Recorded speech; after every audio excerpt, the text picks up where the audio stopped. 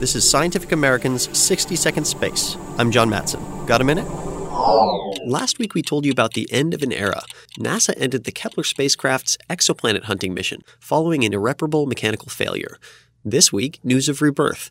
NASA's WISE satellite is a space telescope that carefully surveyed the universe in infrared light.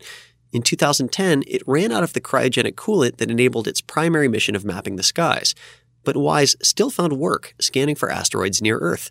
Finally, in 2011, NASA put the orbiting observatory into hibernation. Now NASA is planning to reboot WISE to find more asteroids. The space agency will fire it up in September for a 3-year run. WISE should be able to find some 150 new near-Earth asteroids and get a better handle on another 2,000.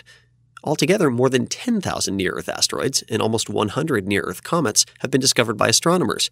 That census includes most of the really big ones, but the vast majority of smaller asteroids remain to be discovered. And as we saw in February when a small asteroid exploded over Russia, breaking windows in thousands of buildings, even the little ones can still do big damage.